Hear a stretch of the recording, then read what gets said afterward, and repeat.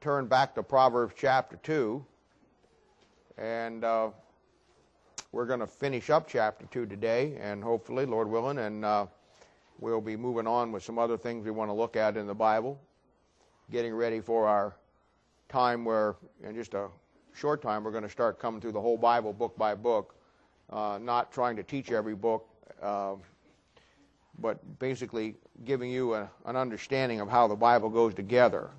We've spent a great amount of time talking about your own personal relationship with the Lord. And now we want to come to the point where we just really focus on how that all comes together for you. And I hope next week, as I said earlier, I'm going to preach a message next week on all the excitement about the Passion of Christ and all of that and all the different characters in it. I told you when we did a study on Thursday night, came through a biblical. I told you that probably the most interesting character in there, in the whole movie, as in the whole story of the Bible. And the Bible portrays a lot of different characters in a lot of different ways, but I think one of the greatest character studies in that whole series is Pontius Pilate. And I'm going to preach on Pontius Pilate next week. So it'll be a time that you can bring your friends, unsaved people, bring your family, whatever, and let's use the time that God gives us. But I'm going to preach on Pontius Pilate next week, and we're going to look at some things, and I think it'll be an interesting thing for you to see how the Bible takes those stories and really does some things through the Scriptures to show you some things in our own lives. So we'll plan on that next week on Easter, and then we'll just go from there as the Lord leads us. But we're going to finish up Proverbs 2 today. And I told you, probably no greater chapter in all of the Bible has really helped me in my own personal relationship and growth other than the book of Proverbs. And specifically Proverbs chapter 2. As I told you, and throughout our study, that the first 5 chapters of the book of Proverbs, he starts out talking about my son. And every chapter starts out that way. And first 7 chapters. And it all lays itself out along those same lines. And after chapter 7, then he starts to deal with doctrinal issues that you need to know. It's almost like the first 7 chapters really focus on the intimate things, that he's talking to you personally. That he's saying, before you ever get into my book, Proverbs, and you ever really get into the meat of it, this is what you need to know. And he shows you not only what you need to do in those first 7 chapters, but he shows you what the book of Proverbs and the Bible itself will do for you. So we've talked about that. And that's where we're coming to the end of this today. So if you're just coming in on it, that's where we've been. I don't want you to think that I'm just, picked this subject this morning to talk about. We're coming through a long series in here and coming down through the end of it. In fact, we talked about in Proverbs chapter 2, we talked about the first 5 verses there where it really focuses on the things that you need to do. Receive the Word of God, hide the Word of God, incline your ear, apply to wisdom, and all those things. And then we've talked about now what the Word of God will do for you and how it really will impact your life. In fact, when you really look at the book of Proverbs, in your Bible, there are certain numbers that mean certain things. We call it Bible numerology. And you're going to find that there are specific numbers that we use every day, that in the Bible they mean specific things. For instance, God's perfect, so the number 7 in the Bible is the number of perfection. Man was created, on the 6th day, so the number of 6 in the Bible is the number of man. Death in the Bible is always associated by the number 5. And I'm not saying you can find every number that will line out that way, but there are certain numbers in the Bible are laying out that way. The number 13, the reason why it's an unlucky number, because it's Satan's number. And you can go through the Bible and you can find all kinds of illustrations to show that. That's not what we're looking for today. I want to show you that in the Bible, the number 9 means fruit bearing. And when you find the number 9 in the Bible, it's always going to be associated with bearing fruit. And you go to the book of Galatians, there's 9 fruits of the Holy Spirit of God in the book of Galatians. Abraham was 99 when he bore that fruit and got Isaac. It's just consistent all the way through the Bible. And in the book of Proverbs, lo and behold, the book of Proverbs, the Bible says, teaches as you come through it, will do 9 things for you. Or it's 9 things you can accomplish. But first of all, the Bible says the book of Proverbs is to know wisdom and instruction. Second thing is to receive the words of understanding. The third thing is to perceive the instruction of wisdom. The fourth thing is justice. The next one is judgment. The next one is equity. That's balance. The seventh one is to give subtlety to the simple. The eighth one is to give the young man knowledge. And the last one is, and this is where we started last week, is to give the young man discretion. Now, discretion is the number one thing that you need to get as a child of God. And as when I talk about you being discipled, or I talk about me teaching you the Bible one-on-one, you see, that's my job. My job is to help you figure out the Word of God, and in the process of that, there's some things that you're going to get. But the bottom line that you ought to be striving toward as a child of God is to get discernment, discretion. Discretion is the ability to use all of the wisdom that God gives you. A lot of people study the Bible. A lot of people read the Bible. Well, you could go to other churches in this town today where there's people that study the Bible, all week long. I mean, that's all they do.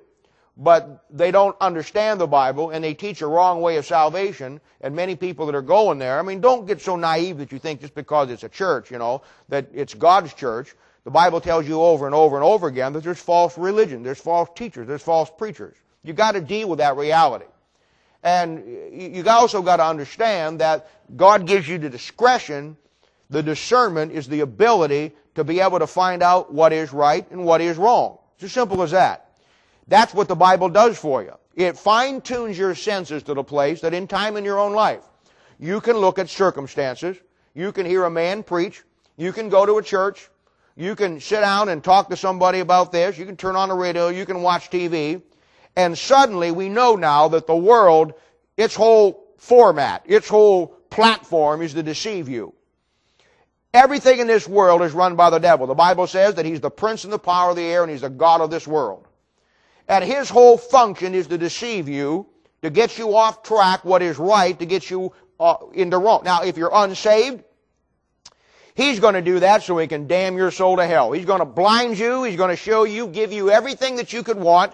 He's going to get you to believe the lie that, life is what you make it, and you keep going on and looking for the gold at the end of the rainbow, and you try this and you try that, and by the time you're 85 years old and you're ready to die and hit the tombstone, you've come to the conclusion that all that was a sham, that everything you tried to do and everything you tried to apply yourself with, as the book of Ecclesiastes says, was folly. And it's over. And you have been deceived. And that's the trick of the devil. He wants to deceive you as an unsaved man, unsaved woman, to think that religion will save you, that you can do it yourself, or whatever, education, whatever. Everything to mask from you the truth. And that's what he does. Now, if you're a saved person, then he wants to confuse you. He knows he's not going to get your soul in heaven. If you're saved this morning and you're truly born again, the devil knows he can never get your soul in hell. He knows that. There isn't anything he can do because you're bought for, you're paid with a price. You had nothing to do with your salvation other than receiving Christ. God did the work. There ain't a thing he can do about it. He doesn't like it, but that's the facts. So what he does is he knows in a Christian's life that he cannot get your soul in hell, but if he can keep you confused, if he can keep you all messed up, if he can keep you stupid, if he can keep you blinded, if he can keep you messed up and with your emotions, your feelings, and you never get your life sorted out, though he'll never get your soul into hell, he'll get 100 other people in hell that you might have reached with your life, reached with your testimony, if you'd have got discernment and discretion. When a man or a woman gets saved in this church or any other church, and we win them to Christ and show them the Bible, they now have the platform in their life, the foundation to get to a place where they can figure things out. They can find out what is real versus what is wrong. When a man gets saved and he gets into the Bible, he has the ability then to come to fine-tune his senses to the place where he can discern between good and evil, right and wrong, what is real and what is phony. Now that's what the whole book of Proverbs is about, and specifically chapter 2. And last week, we talked about down here in verse 10 where it says this in chapter 2. When wisdom entereth into thine heart, and knowledge is pleasant unto thy soul. In other words, when you've done everything verse 1 through verse 10 says, discretion shall preserve thee, understanding shall keep thee. Now watch. to deliver thee from the way of the evil man, and from the man that speaketh froward things, who leave the paths of uprightness to walk in the ways of darkness, who rejoice to do evil and delight in the frowardness of the wicked, whose ways are crooked, and they froward in their paths, to deliver thee from the strange woman, even from the stranger which flattereth with her words, which forsaketh the guide of her youth, and forgetteth the covenant of her God. For her house inclineth unto death, and her paths unto the dead. None that go unto her return again, neither take they hold of the paths of life. That thou mayest walk in the way of good men, and keep the paths of the righteous. For the upright shall dwell in the land, and the perfect shall remain in it. But the wicked shall be cut off from the earth, and the transgressors shall be rooted out of it. Now, Father, we ask you today to give us wisdom and insight into the Word of God. We love you. We thank you for all that you do for us. And we pray, Father, that you'll open up our hearts, open up our minds, that we'll receive the Word of God that you have so graciously provided for us today. Lord, look inside every one of our hearts. May my heart be as clean as it can today as I put forth your words. And may the people's hearts be as clean as they can be today, that they may receive those words. Lord, let us look inside, and any unconfessed sin in our life, Lord, even in this moment, may we ask God to forgive us, that we might receive all of the things that God has for us. And we'll thank you and praise you in Jesus' name. For his sake we ask it. Amen. Now, the Bible says in the book of Proverbs that everything the Bible does for you brings you to the point of discretion and discernment. And that discretion and discernment focuses on two aspects. Last week we talked about the evil man. And I showed you how that the evil man was the theologies of man. Unregenerate, unsaved man coming up with concepts about science, art, music, whatever. We call them theologies of man. Psychology, psychiatry, theology. On and on it goes. And we trace that through history. And I showed you how that the devil began to take the teachings of the Word of God, and he began to corrupt them to the place that he put forth many other things that are against the Bible, that have nothing to do with the Bible. And the Bible gives you and I the warning that we are to bring every thought into captivity under the obedience of Christ. And we are to cast down imaginations and every high thing that exalteth itself against the knowledge of God, the Word of God. So we know from that that the Bible gives us discretion. It gives us the ability to discern when we read something. And I've told you this before. And I continually will tell you this. One of the greatest things you can ever do, if you want an education, if you want a real education that you can stand up to anything or anybody on the face of this planet when it comes to that book, let me tell you how to get it. It's real easy. First thing you do is study that book till it comes out your ears. Learn it. When I get up here and say I'll spend an hour a week with you studying the Bible, you should have been up here before I got the words out of my mouth saying, put my name down. You got a list up here? I want on the list. No, I want on the top of the list. Bug me to death to learn the Bible. Do everything you can to learn the Bible. When I give you something to do it. The way I started the Bible learning years ago, and I didn't know anything about the Bible, I wanted to learn it. I went to a Thursday night Bible study, much like the one that we have. And in that Bible study, you was allowed to ask any questions you wanted to ask about the Bible too. That's how I learned the Bible. I never asked one question in all those years. I went to that Bible study. Barb and I went to that Bible study for 5 or 6 years. I never asked in 6 years one question about anything in the Bible. And look at me today. No O's, no O's.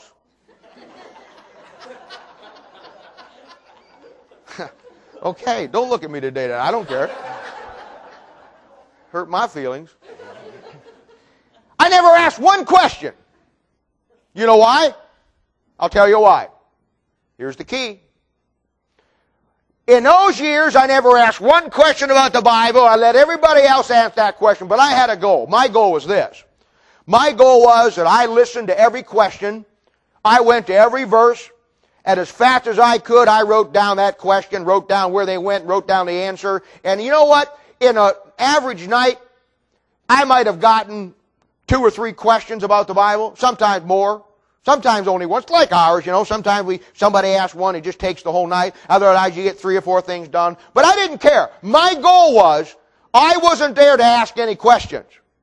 My goal was I was there to learn. And I learned by simply doing this. Now, you need to ask questions. But for me, this is what I did. And I asked questions. I just didn't ask them there. I went home and I said, here's my goal. You know what? I'm going to write everything down tonight, and next Thursday night when I come back, I'm going to take from then to now, one Thursday to the other, that I'm going to go through my Bible and I'm going to catalog every question. I'm going to put it in my Bible. I'm going to write every question down. I'm going to put everything in there. And by the time I come back next week, if somebody asks me that question, I'm going to know the answer. You know what? You do that every week. You get 4 questions a week. You do that for a year. That's 40 questions you got answered.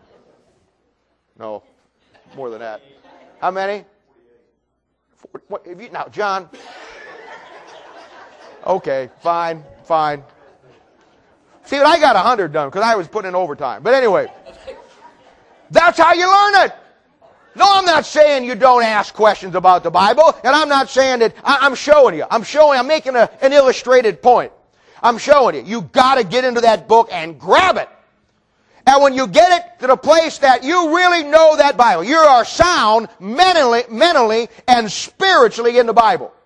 Now, I probably ought to define that. When you are sound spiritually and mentally in the Bible. You know what that means? That means nobody can shake with what you believe. That means you can sit down with a Jehovah's Witness and he doesn't faze you a bit. That means you can sit down with the Church of Christ and they won't bother you for a second. That means you can sit down with whoever you, or whatever you find, wherever, and they will not shake your faith. Most Baptists, I could confuse them in 15 minutes to the place where they'd be wondering. I used to do it. When I used to preach places and I try to and motivate people about the Bible, I'd say, you know what? This is the Baptist church. You all know the Bible? Yeah, Brother Bob, we all know it. You know the Bible says there's 3 raptures? Which one are you going in? 3 raptures? Yeah, prom up here, the 3 times. Bang, bang, bang. Sure. By the time I was done with them, they were questioning whether they were even saved or not. You know why? Because they went to church. Oh, they had a Baptist name on the church. Oh, they all had the right Bibles, but they were not sound spiritually and mentally when it comes to that book. That's my goal for you. That's why I teach you the Bible with the intensity that I do. That's why I don't get hung up on all these other things. I get hung up on one thing, and it's the book that I'm preaching out this morning, because I know that if you become sound mentally and spiritually in that book, nothing will faze you. Now, when you get to that point, now you have discretion. Now you have discernment. So now you take on the evil man. You know what you do? You go buy every book, by every secular psychologist, historian, everybody you can get. You read everything you can get your hands on. I used to go to the UMKC library and buy all them textbooks on science and this and that, and I would digest them. I buy them all on psychology. And you know what I was doing? I was going through every one of those books. Science, education, art, religion, theology, you name it. Every psychiatry, everybody I could get my hands on, I would read. I read everything that the most Baptist preachers tell you, don't read, it'll mess you up. No. The reason why you're messed up, because the Baptist preacher telling you that has never prepared you mentally and spiritually to be sound. No. You get the book down, you devour everything that unsaved man ever wrote against the things of God. And then because you have the ability to discern. And as you see what's right and you see what's wrong, you become a formidable weapon for God in His arsenal to be able to take on anybody. And you'll know more about the Catholic Church than most Catholics do. You'll know more about the Jehovah's Witnesses than most Jehovah's Witnesses do. You'll know more about what they believe and they believe. And when you have that ability, you also get the ability to use it right, and you win them to Christ, and you love them, and you deal with them, and you show them. But what it does, it gives you discretion over the evil man. Discretion over the evil man, whose way wants to confuse you and discourage you, and confuse you in all the annals of things that so I was listening to a radio program today, and they were talking about how defunct our Internal Revenue System is. That every year they keep adding tax laws and tax laws and tax laws and tax laws and tax laws. And he said, you know what? He says, we need to overhaul the tax system in our country. It is absolutely out of control.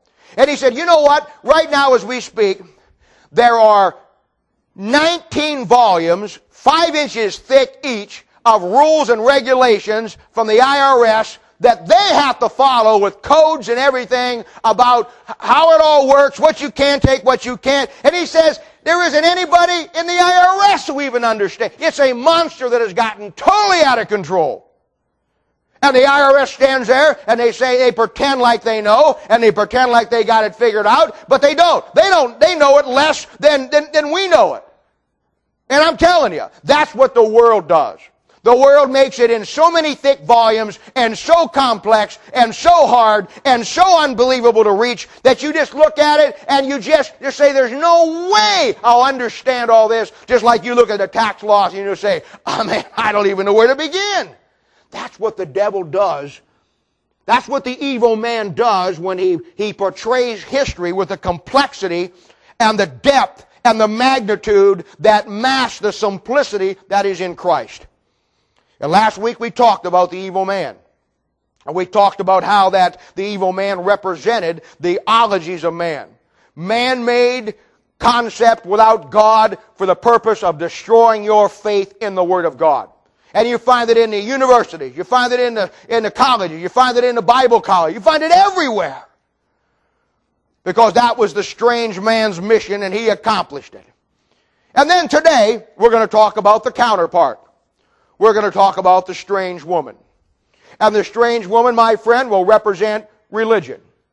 The two ways that the devil destroys man and the two ways by which he takes control of the world is one through politics, or the organizational structure of knowledge in a secular sense, and religion.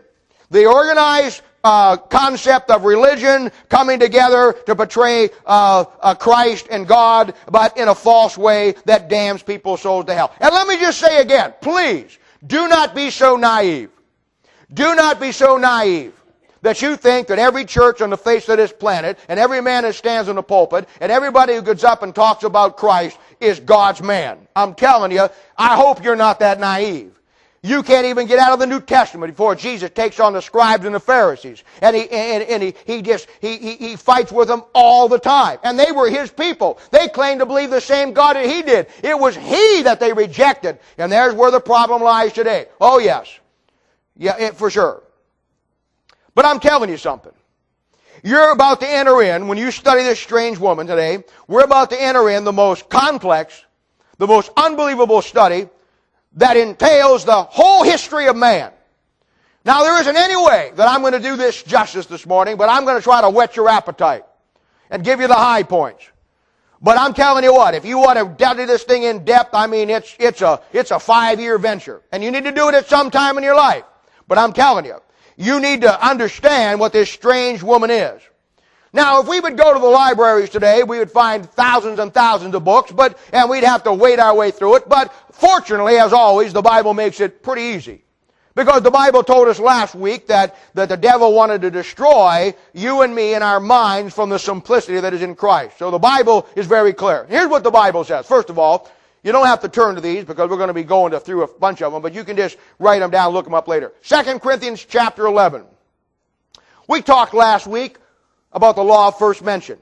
And we went back and we saw where that the Satan, first time he shows up is in Genesis chapter 3.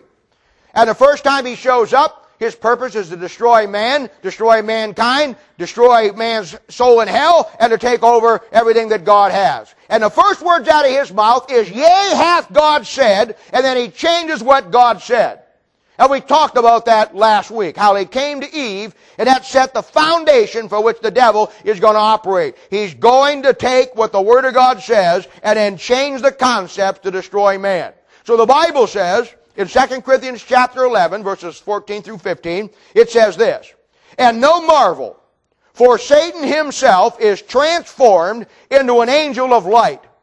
Therefore it is no great thing if his ministers are transformed as the ministers of righteousness, whose end shall be according to their works. Paul says in the book of 2 Corinthians that the devil transforms himself into an angel of light.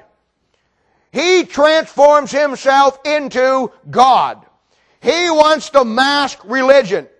And he masked it all down through history, which you're going to see today. And he's masking it today. Now, I'm not one of these foolish people that believes that Baptists are the only ones who are going to go to heaven. I don't believe that for a moment. Most Baptist churches, they become all inclusive and they think that if you ain't a Baptist that you ain't going to heaven. I don't buy that. I heard a story one time where a guy died and he went to heaven. And when he got up there, he met St. Peter and they're walking around and he's coming over here and he goes, and heaven had all these big rooms. And he walks in here and there's a bunch of people eating chicken. He asks St. Peter, says, what is this? And he says, oh, these are all the Methodists. He says, oh, okay. Walks in another big room and a bunch of people playing bingo. He said, what's this group? He said, oh, those are all the Catholics. He said, okay. Walks into this other room and there's signs all over the place. Shut up, be quiet, no speaking, no talking. Nobody says anything. And he says, well, who's this group? He says, oh, these are the Baptists. What are all the signs for? Because they think they're the only ones up here. You know what? That's not the way it works. You know how it works? It works when you ask Jesus Christ to come into your heart and save you. Now, what you do with what you've got after that may be another story. But if you think joining this church is going to save you, or joining any church is going to save you, you're crazy. You get saved because you see your personal need in a personal Savior. You put aside your Baptist traditions, your Catholic traditions, your Methodist chicken, or whatever the case may be, and you simply come to Him, nothing in your hand, simply clinging to the cross and say, God, save me. And I'm telling you, that's the way you get saved. The devil shows up. He wants to make salvation religion. He wants to make it church. He wants to make it formal.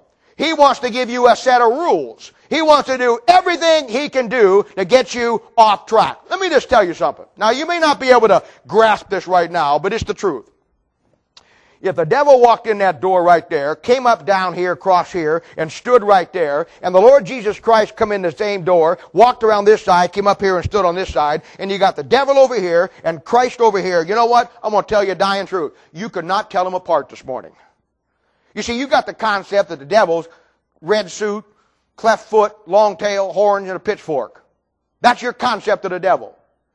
And you think your concept of Christ is, well, my mother had a picture of him, you know, and he's got the long brown hair and the flowing beard and the, you know, nice general features, you know, and, you know, I saw him one time in a picture, you know, carrying a little sheep with a staff, you know, and a little sheep around him, you know, the little sandals on and a little white robe, and it was that's your concept. You know what? Let me tell you something. The devil is the greatest imitator of Christ the world has ever seen. You know how you know that? You get discernment. You know how you get discernment? You get a book. The Bible says he's an angel of light. He transforms himself into an angel of light.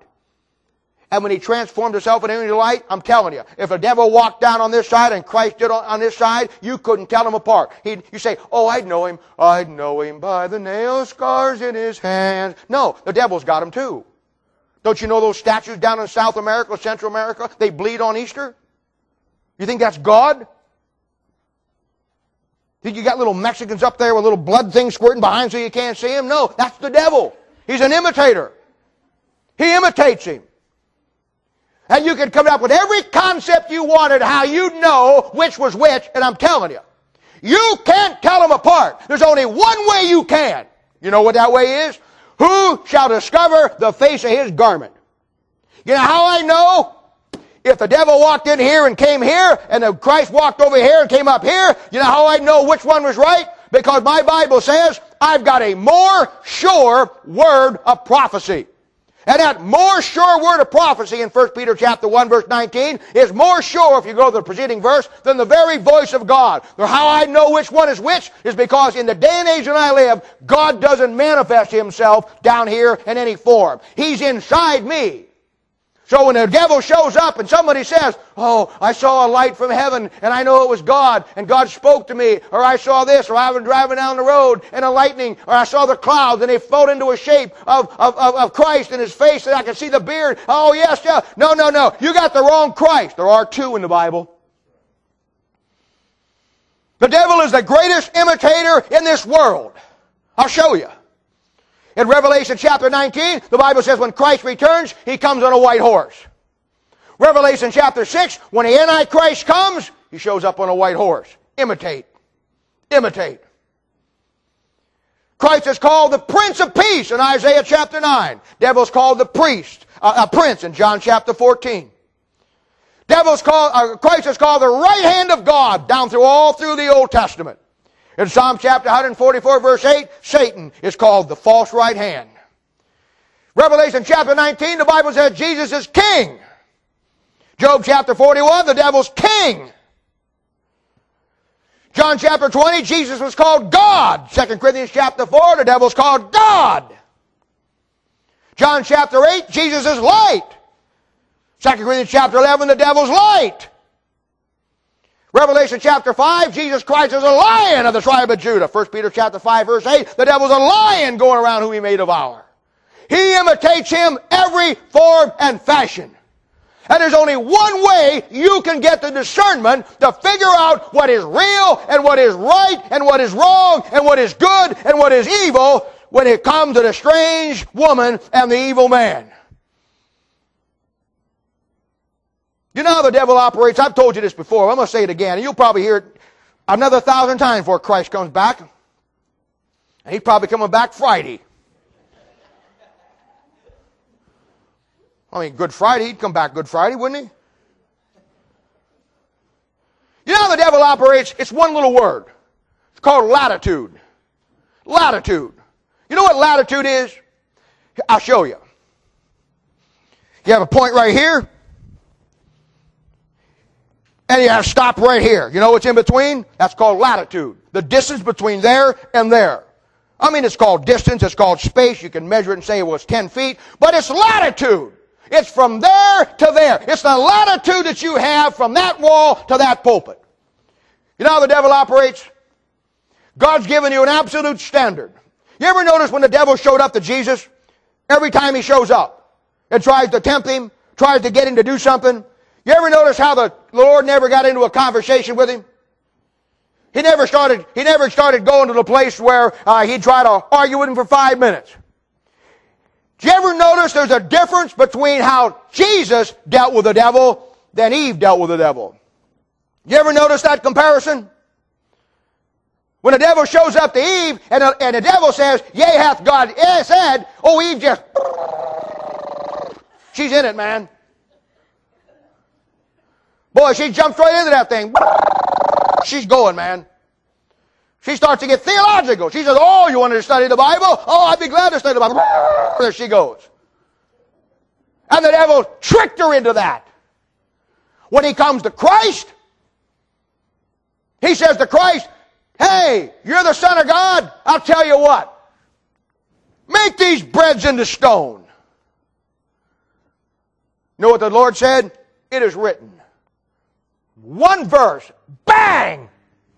Come off the high top. Bang! It is written. Every time the devil showed up to Christ, he didn't get in a dissertation with him, and he was God's Son. He's showing us a model of how you deal with the devil in your life when he comes in like he did with Eve. It simply is, it is written. You know what you do when you just give the devil the book back? You don't give him any latitude. You know how the devil works in your life? He'll work in a life in the latitude you give him. You know what latitude is? That right there, you know what that is? That's what God says. You know what this is here? That's what you do. The distance you have in the middle is where the devil plays. Keep the distance down to a minimum. Ephesians 4:27 says it when he says, "Give no place to the devil." Don't give him any latitude. Stay with the book. The book will never forsake you. The book will get you through when nothing else will. And I'm telling you, when the devil came to Eve, that's exactly what he did in Genesis chapter 3, verses 1 through 6. He got Eve talking about this and that, and old Evie baby just jumped into the theological discussion way over her head, and before she's known it, she's ripping up the Bible just like he did. Jesus, on the other hand, said, "You know what, pal? It's written." Book, chapter, verse. You know what the devil did after 3 shots? Left him. Why? Because 3 strikes and you're out. You never knew baseball was built on Matthew chapter 3, did you? That's okay. That's okay. I'll teach you a lot of neat things. I'm still trying to figure out why in baseball the umpires have to be named Al. Well, they all got their name on their hat, Al. I don't figure it out. I've seen John. John's deceptive. I've seen John umpire in baseball. His name ain't Al. I don't know those things. But I know this. I know discernment. Discernment will keep you from the evil man, and it will keep you from the strange woman. And that's what exactly Eve did. She gave place to the devil, and you give the devil 2 inches, and he'll drive an 18-wheeler through it.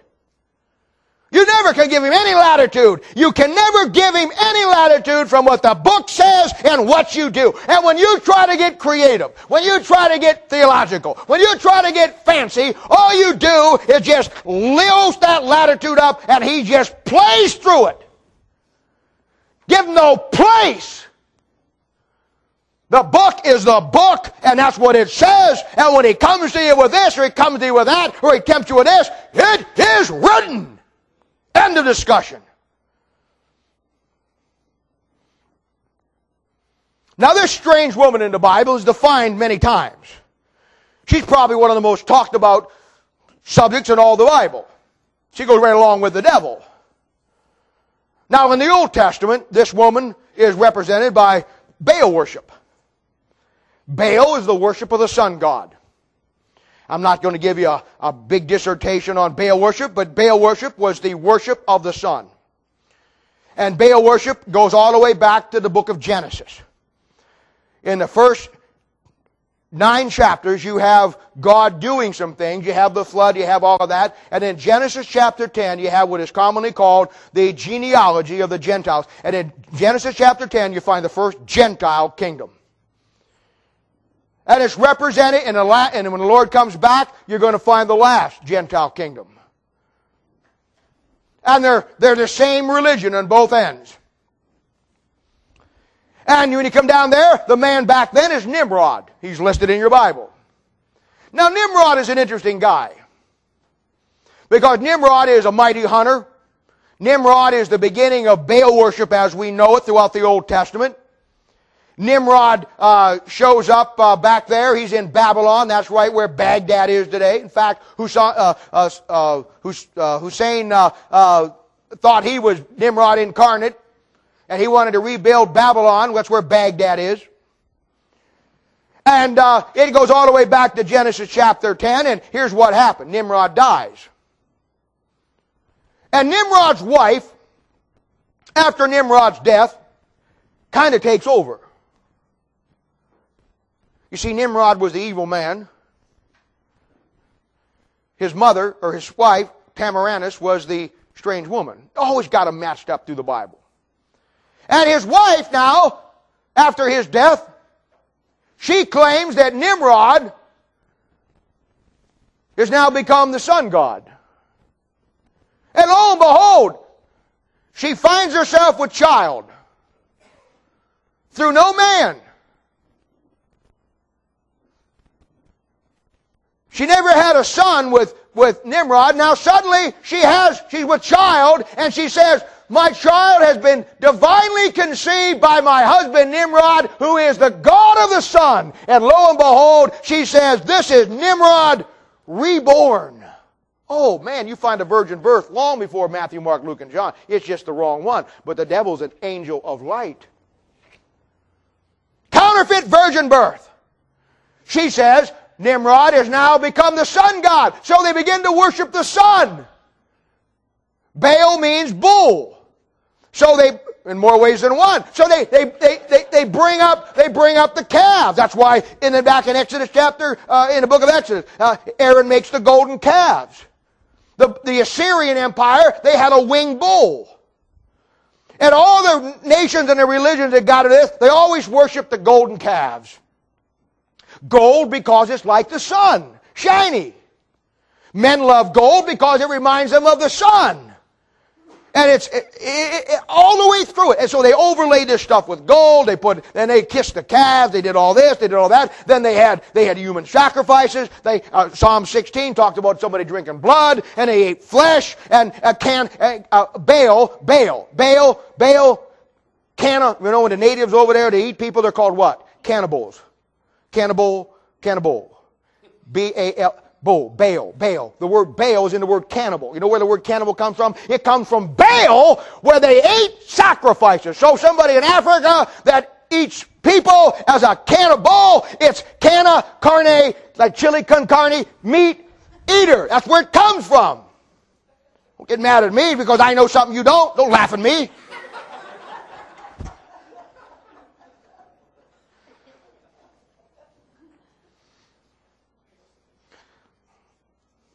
Jimmy just underlined the word bull and put a circle around it. I want to know what he's doing that for.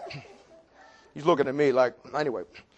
Now, all the Baal worship had a female deity. In Genesis chapter 10, it was Nimrod's wife.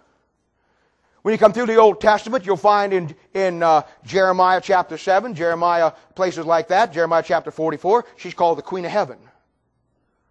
Next week, we're going to celebrate Easter. Easter is not a Bible word. The concept of Easter is not a Bible concept. No, I know we're going to have an Easter service next week. No, we won't have a sunrise service. No, sorry.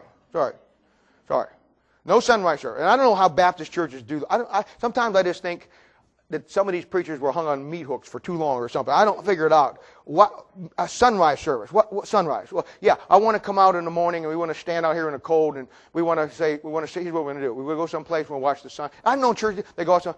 Well, we're just all going to get together. We're going to have outside sunrise service. They all get there, and it's still dark. People are coming in.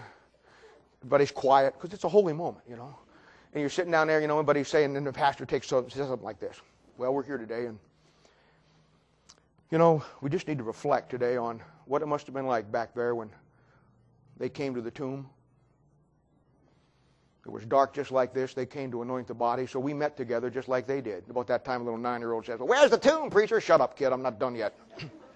Well, we're in a pasture, and there's cows over there. They smell really bad. What tomb? You say, why can we don't have a tomb? If they had, shut up, kid. And you go on to that thing and say, now let's just stand here and reflect. Then you watch the sun come up.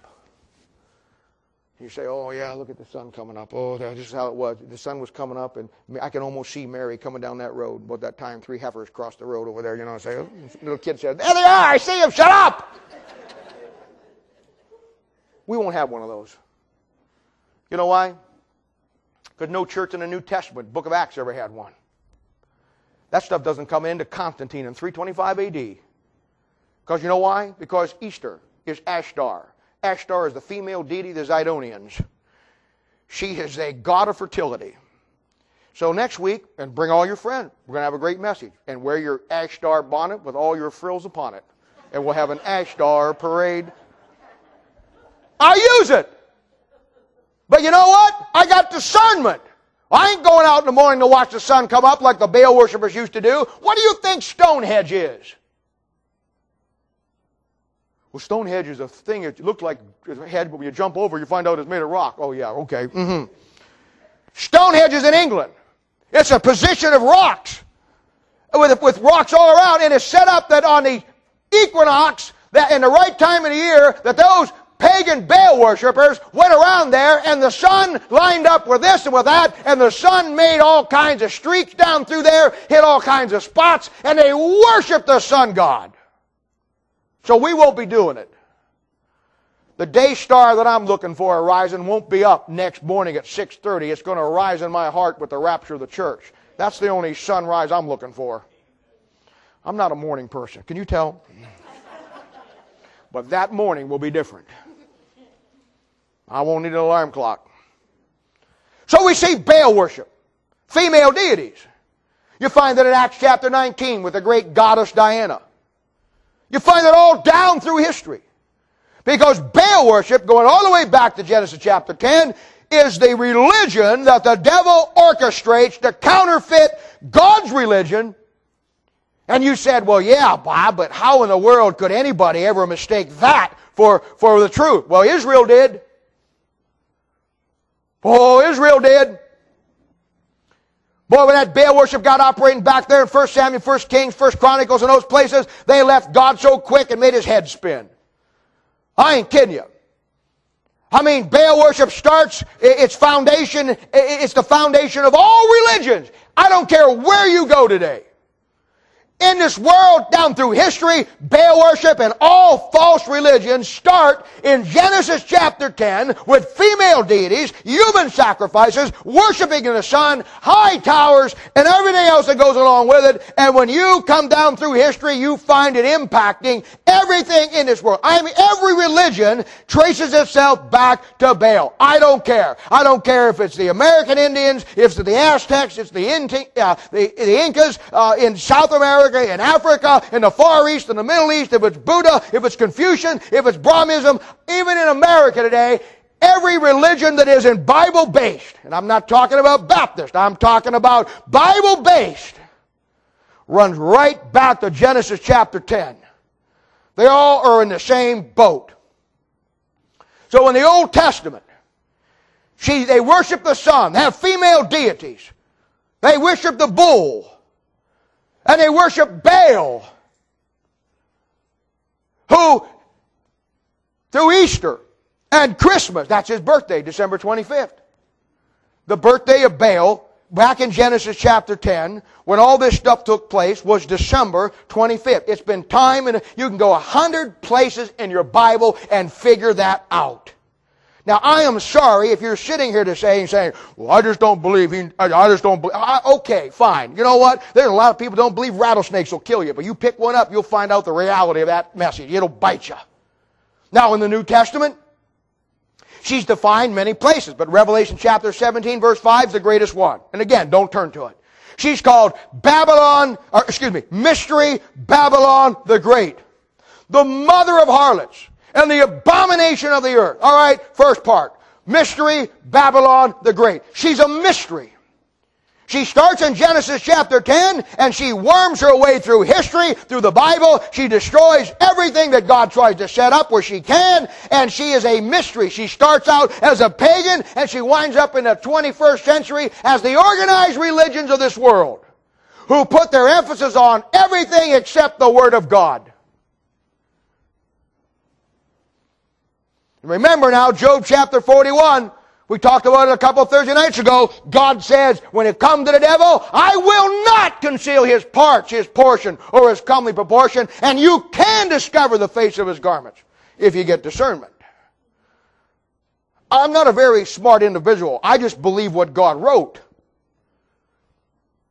And because of this, and she is Mystery Babylon the Great, and down through history, you can find the chain of events that as you go through secular history, you go through American history, you go through world history, you go through European history, you'll be lost to it. When you get the Bible, you'll find it and trace it through, and you'll understand in complete clarity this mystery is unveiled.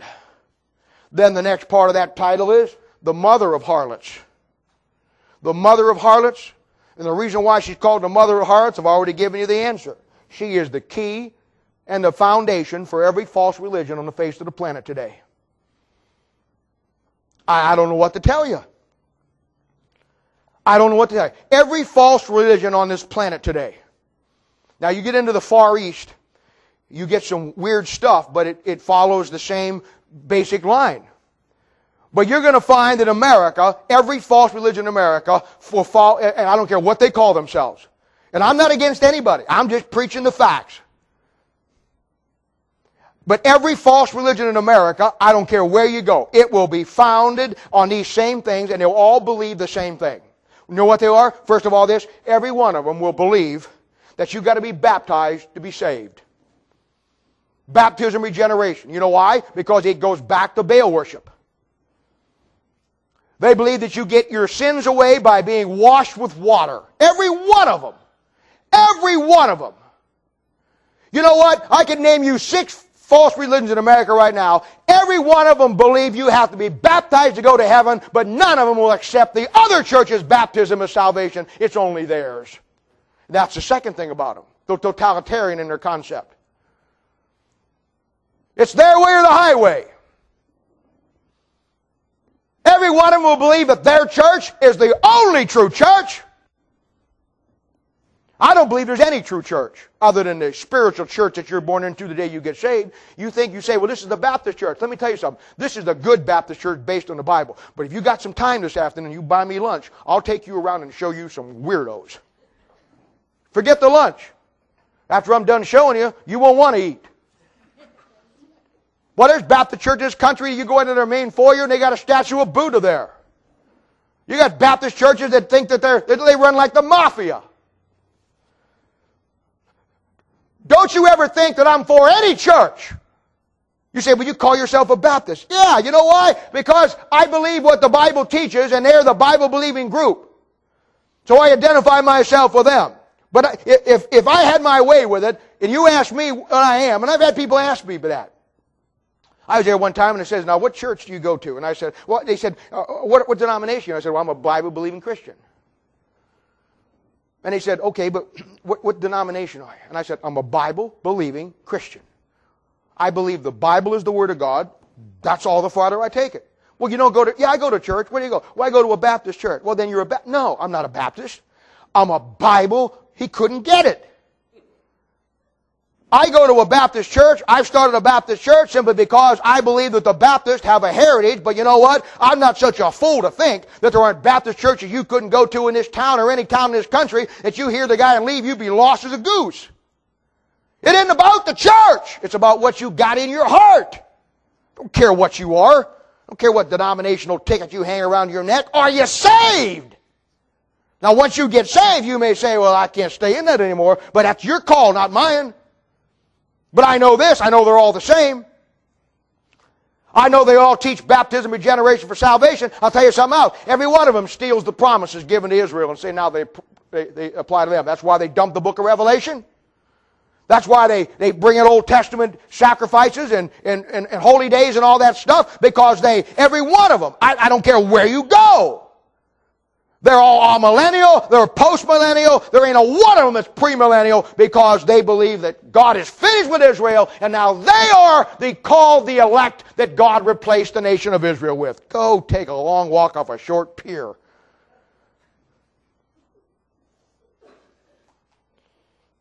And I'll tell you something else.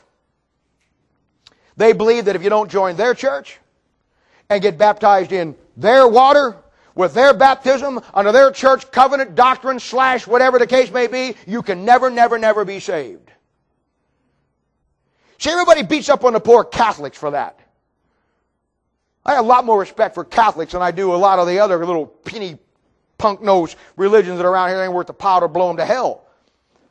And Catholics get a bad name sometimes because they're always in it. A lot of it may be true, but the bottom line is they're not. I'm telling you what, there are many churches out there and said, if you don't come to my church and you don't get baptized in our baptistry and you don't get baptized by our covenant of our church, you can never be saved.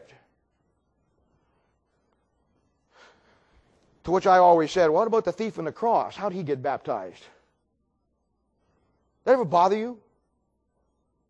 You see somebody gets up there and he says, well, baptism regeneration, you got to be saved. The Bible says you're baptized. You got to get baptized. Baptized in water. Baptism saves you. Acts 2:38, repent and be baptized in the name of Jesus Christ. From your sins you shall receive the gift of the Holy Ghost. You got to be baptized. You got to be baptized. You got to be baptized. And people hear that and they say, wow, he's up there. I'm down here. I'm just a little guy. He's been to Bible college. He's down there. He's just preaching. Baptism. He must be right. He must be right. Now the guy with the sermon says, baptism. I got to be baptized to be saved. I got to be baptized in your church to be saved. Well, first of all, the thief on the cross never got baptized, and Jesus did say, today thou will be with me in paradise. Second problem is, your church wasn't anywhere around when that happened. So how did the thief get off that cross? Did he say, hey boys, could you do me a little favor here? I know you don't believe this guy, and the other guy on the other side doesn't believe it either, but you know what? I do. Now look, let's be reasonable. Can I get about a 15-minute break? No. I didn't say a 15 femur break. I said a 15-minute break. Just, can I get down for a minute? I just believe. I believe he's the Son of God, and he said this day he's going to be in paradise, but I haven't been baptized yet. And I need to get baptized. And so if you just cut me a little slack, I know you're going to kill me crucified. Sure, no problem. I'll be back. I promise. I'll be back. I just want to get over here. And you know what? We don't even have to go far, because we can just get water out of the canteen. I just need to get sprinkled, and then I'll be back, and we'll finish this job, and you know, it'll be fine. No. He didn't get off that cross. He died. Never got baptized. You know what that's called? That's called discernment. Somebody says, you got to be baptized, you got to be baptized, you got to be baptized, you got to be baptized, you got to be baptized, and baptism of salvation, baptism of salvation. Really? Did you ever study the book of 1 Corinthians? You know the church at Corinth is the most screwed up church the world has ever seen. Did you ever study that? You know what they're arguing about in chapter 1?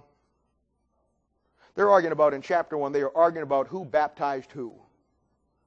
You know what they're arguing about in chapter 3? They're arguing about who won who to Christ.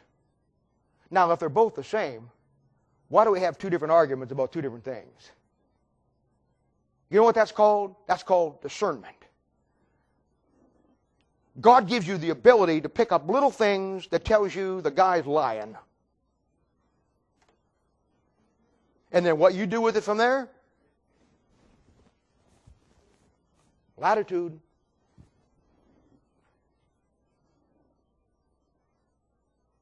See, I don't have a problem with it. I just take the guy, his message, the church, little T, check the wind. And then Jesus over there in his grandstands holding up John 3:16 says, touchdown. But that's just me. Part of my charm. You know, you see it in Matthew chapter 13. I don't know if you ever studied it or not. In Matthew chapter 13, you have the parables. And in verse 33, you have a parable of the leaven. And you got a woman. Wonder who she'd be. Who takes leaven. False doctrine, book of Galatians. And you got meal. Meal's made of wheat. Wheat are a type of people. And she takes the little bit of leaven, mix it with the meal until the whole meal is destroyed. And the Bible says in the book of Galatians, a little leaven, leaven the whole lump. It's a picture of this woman taking the Baal worship, mixing it into the New Testament Christianity, and destroying the concept of God's church. I'm telling you. I'm telling you. Now, if you look at this woman down here, I want you to see this. Come down here to verse, it says down here in verse 16. It says, deliver thee from the strange woman. Even the stranger would flattereth with her words. All right, this church will flatter you with words. This woman she'll use nice religious words, holy words, Christian words. She'll talk about Easter. She'll talk about the brotherhood of man. She'll talk about the fatherhood of God. She'll talk about love your brother. She'll talk about love your enemy, love your neighbor. I mean, she'll go down through this woman will lay out everything the way you wanted to hear it. I mean, she'll talk about all the good things. Because the Bible says Satan himself is transformed into an angel of light. She will say with all the wonderful, lovey, gushy, powery stuff she can say that her church is the only church. And if you ain't baptized in our church and you ain't done it our way and you don't become one of us, you can never make it. But she will make that sound so acceptable. She will run you to the Bible and give you verse after verse after verse. It means absolutely nothing about what she says. And there'll be no room for discussion. You find these churches coming up in Europe during the Middle Ages, and they all worship the sun. To them, they're talking about a different sun that you and I are worshiping. So they have a theology of architecture. You see it in Germany. You see it in France. You see it in the great cathedrals all through Europe. The reason why they put stained glass windows in them is so that when the sun comes up in the morning, the sun filters through the stained glass windows and shines down and sets the holy mood for God to be in our presence. Oh, it's so beautiful. Walk into those churches and everybody whispers, we're in the place of God. What? Didn't hear you. Where? I need to talk to it.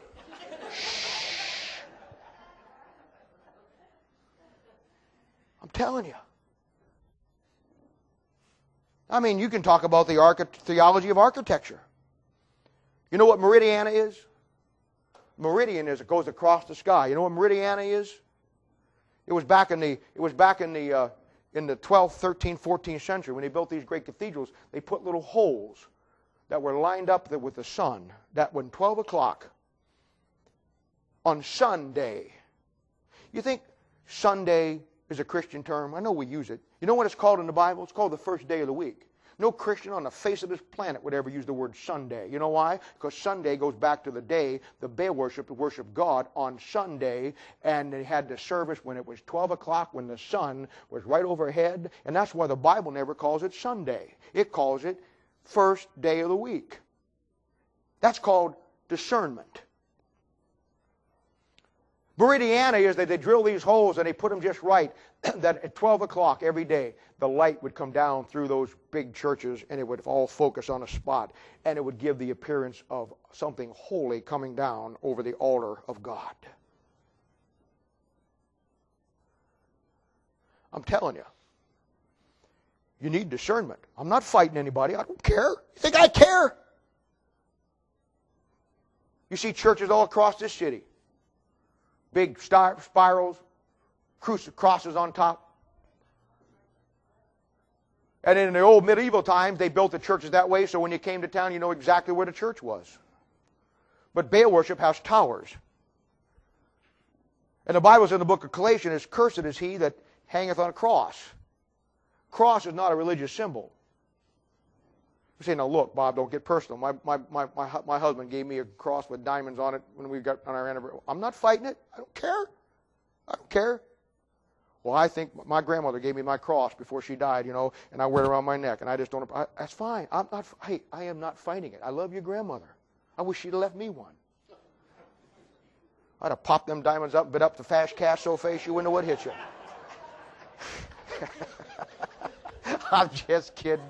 I'm just kidding. I don't care. I'm just thankful. I'm just thankful that he wasn't killed in an electric chair. It'd be tough putting an electric chair around your neck, carrying it. I'm just glad he wasn't shot with a firing squad. What is that little M14 hanging around your neck for? Well, I'm a Christian. The crucifixion was the Roman form of capital punishment. There wasn't anything religious with it.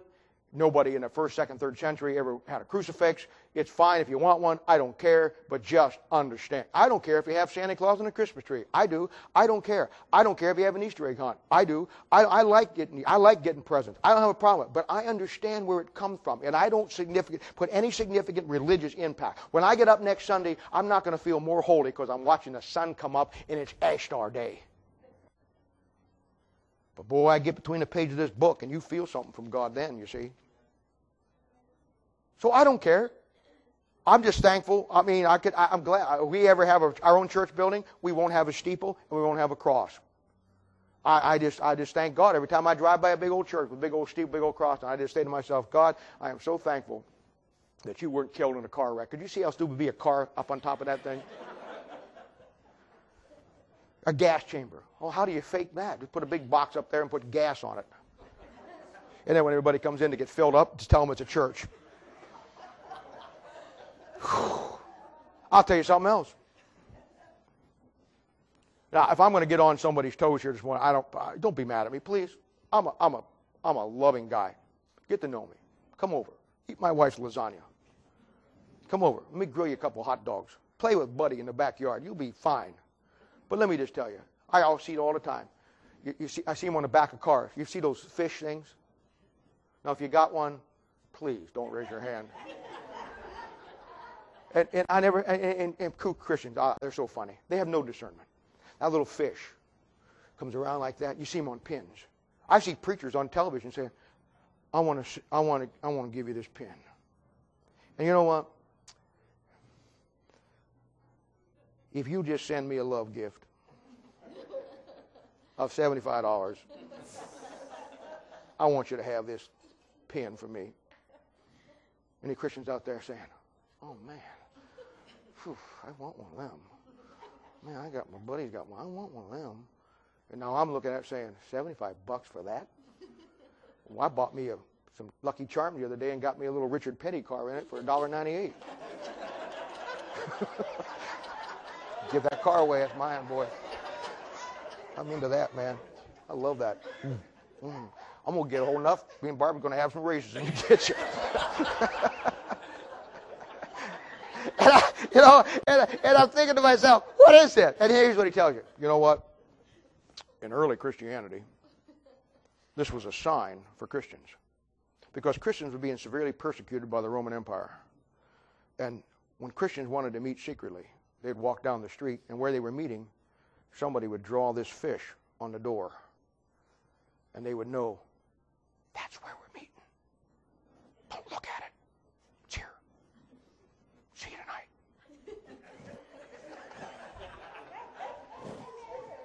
Hey, the fish is on the door, Valerie. Tonight, don't look at it. Don't look at it. We don't want them to know we're there. Oh, come on. And the average Christian sits down there and believes that. Let me tell you something.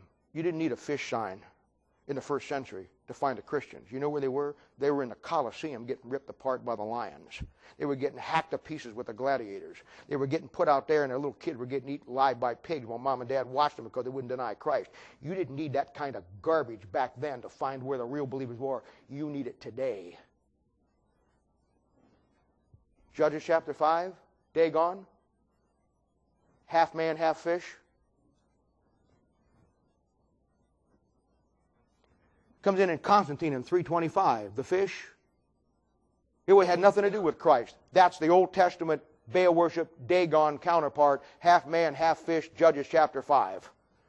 And you put the little IXOYE in the middle of it. You know what that stands for? Oh, it's great. It's great. It means, when you pray to break it all down, it means fish Christ, God of water, salvation. And here's one on the back of Christian's car. Here's one. Yes, I've got one of those. Take that thing off and bury it. Flattereth with her words. She will say everything. She will portray everything. She will give you the nice, soft approach and touch to everything. It'll be Good Friday, holy days, instead of bad Wednesday when Christ was crucified. And Christians, I don't understand it. They wear their crosses, they buy their fishes, they put their dove pids on, they do everything in clear face of Deuteronomy chapter 4, verses 15 through 19, that says, make no image of anything of God, with any bird, with any fish, with anything. That's not even called discernment. That's called common sense. It says, forsaketh the guide of her youth. Hey, and the covenant with God. Paul hits this same bunch in Acts chapter 19 in the school of one Tyrannus there. And they don't want to accept the way of Christ. They want to keep their baptism. And they want to keep baptizing. And the Bible says that he stays there for 2 years trying to work that thing out, and finally they won't, and he leaves. And that crowd right there develops itself down the line that by the time the church at Ephesus shows up in Revelation chapter 2, that lady has come to the point where she has left her first love, the Word of God, and she is doing her own thing. Don't ever doubt it. Proverbs chapter 14 verse 12 says, there is a way that seemeth right unto men, but the end thereof are the ways of death. Now this woman is likened to a harlot. If you go over to chapter 5, verses 1 through 8, and chapter 7, verse 22, you will find every aspect of her attack likened on a prostitute on a street corner with a young man coming by, and she flatters him with her lips. She winks at him with her eyes. She's got herself all perfumed and dressed up, and she says, come. She says, I have paid my vows. This hooker's religious. I have laid spices and all ornaments on my bed, and come, let us make our fill of love till the morning, second coming of Christ. Bible says that she goes out in the night, church age, finding simple ones without discretion, the Bible says, and takes them hold and kills them, and the way of her house inclineth unto death.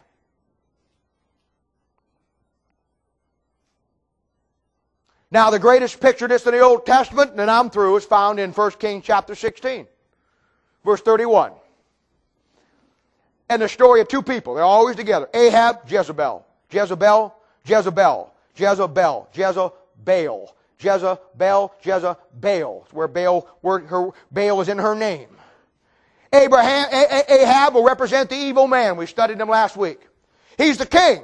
He represents the political organization, the ideologies of man that are against God. Her, she represents the religious system. She's a prophetess from the Zidonians, Baal worshiper. And between Ahab and Jezebel, she destroys the nation of Israel. So much that when in the church period of Revelation, in Revelation chapter 2 verse 20, at the church of Thyatira, which is around 1200 AD, he says, notwithstanding I have a few things against thee, because thou sufferest that woman Jezebel, which called herself a prophetess, to teach and seduce my servants to commit fornication and to eat things sacrificed to idol. There's a Jezebel back there in Kings. There's a Jezebel in the early church history. And you know what? It's not the same woman. It's just the same religion. Mystery. Mystery, Babylon the Great. You go back in 1 Kings, you know what happens, 16? The Bible makes it very clear that he takes her to wife. They get married. Ahab, Jezebel get married. You want to know where this evil man and this woman get married in church history? 800 AD. Christmas Day. Oh yeah, yeah. The Roman king is Charlemagne. Charles the Gross. In the classical, Big Chuck to his friends. And Pope Leo was the Pope. And Pope Leo's buddies kind of got upset with him because of things, and they lead a little revolt, and Pope Leo gets kicked off the throne. Almost gets killed. Well, he runs over to Charlemagne, Big Chuck, and he says, hey, look, they've kicked me off the throne. I don't know what to do. I mean, to this time now, Rome was a political organization, and it had a religious organization with it, but they weren't connected yet. You had the evil man, and you had the woman, but they weren't connected. So what happens is that Charlemagne, he goes over there, and he says, hey, you know what? I'll fix it for you. He takes his armies, goes over there, kills all of Pope Leo's enemies, puts Pope Leo back on the Golden Basilica, says, there you are, buddy, it's all yours. He says, I don't know how to thank you. And he says, I'll tell you what, let's have a coronation day. And Big Chuck says, that's great. On 800 AD, December 25th,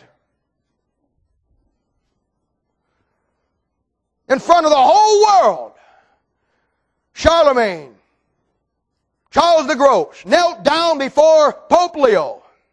And Pope Leo said this, Charles Augustus, this day crowned king by God. Picks that throne up, puts it on his head. Steps back. Charles gets up. He says, congratulations, King. Chuck says, thank you, God. From that day on, they were connected. Big Chuck goes back, he gets to be king. Pope Leo gets the best deal, he gets to be God. From that point on, the evil man and the woman are one. Just like Ahab and Jezebel were married, and he destroyed all of Israel. That's called discernment. That's called discretion. And that comes because a young man or a young lady believes this book more than anything else put up by the evil man and the strange woman. I don't fight anybody. I don't care what anybody believes. You know what? I don't have to give an account for you. I don't have to give an account for you. I got to give an account for me and my family. I don't care what you believe. Don't get mad at me. I could care less. Help yourself. But I feel like Paul this morning. Have I become your enemy because I've told you the truth? You have to make up your own mind. I told you before, somebody said one time, well, brother, I just don't know where you get all that. It's a conspiracy, man. They hide it in books.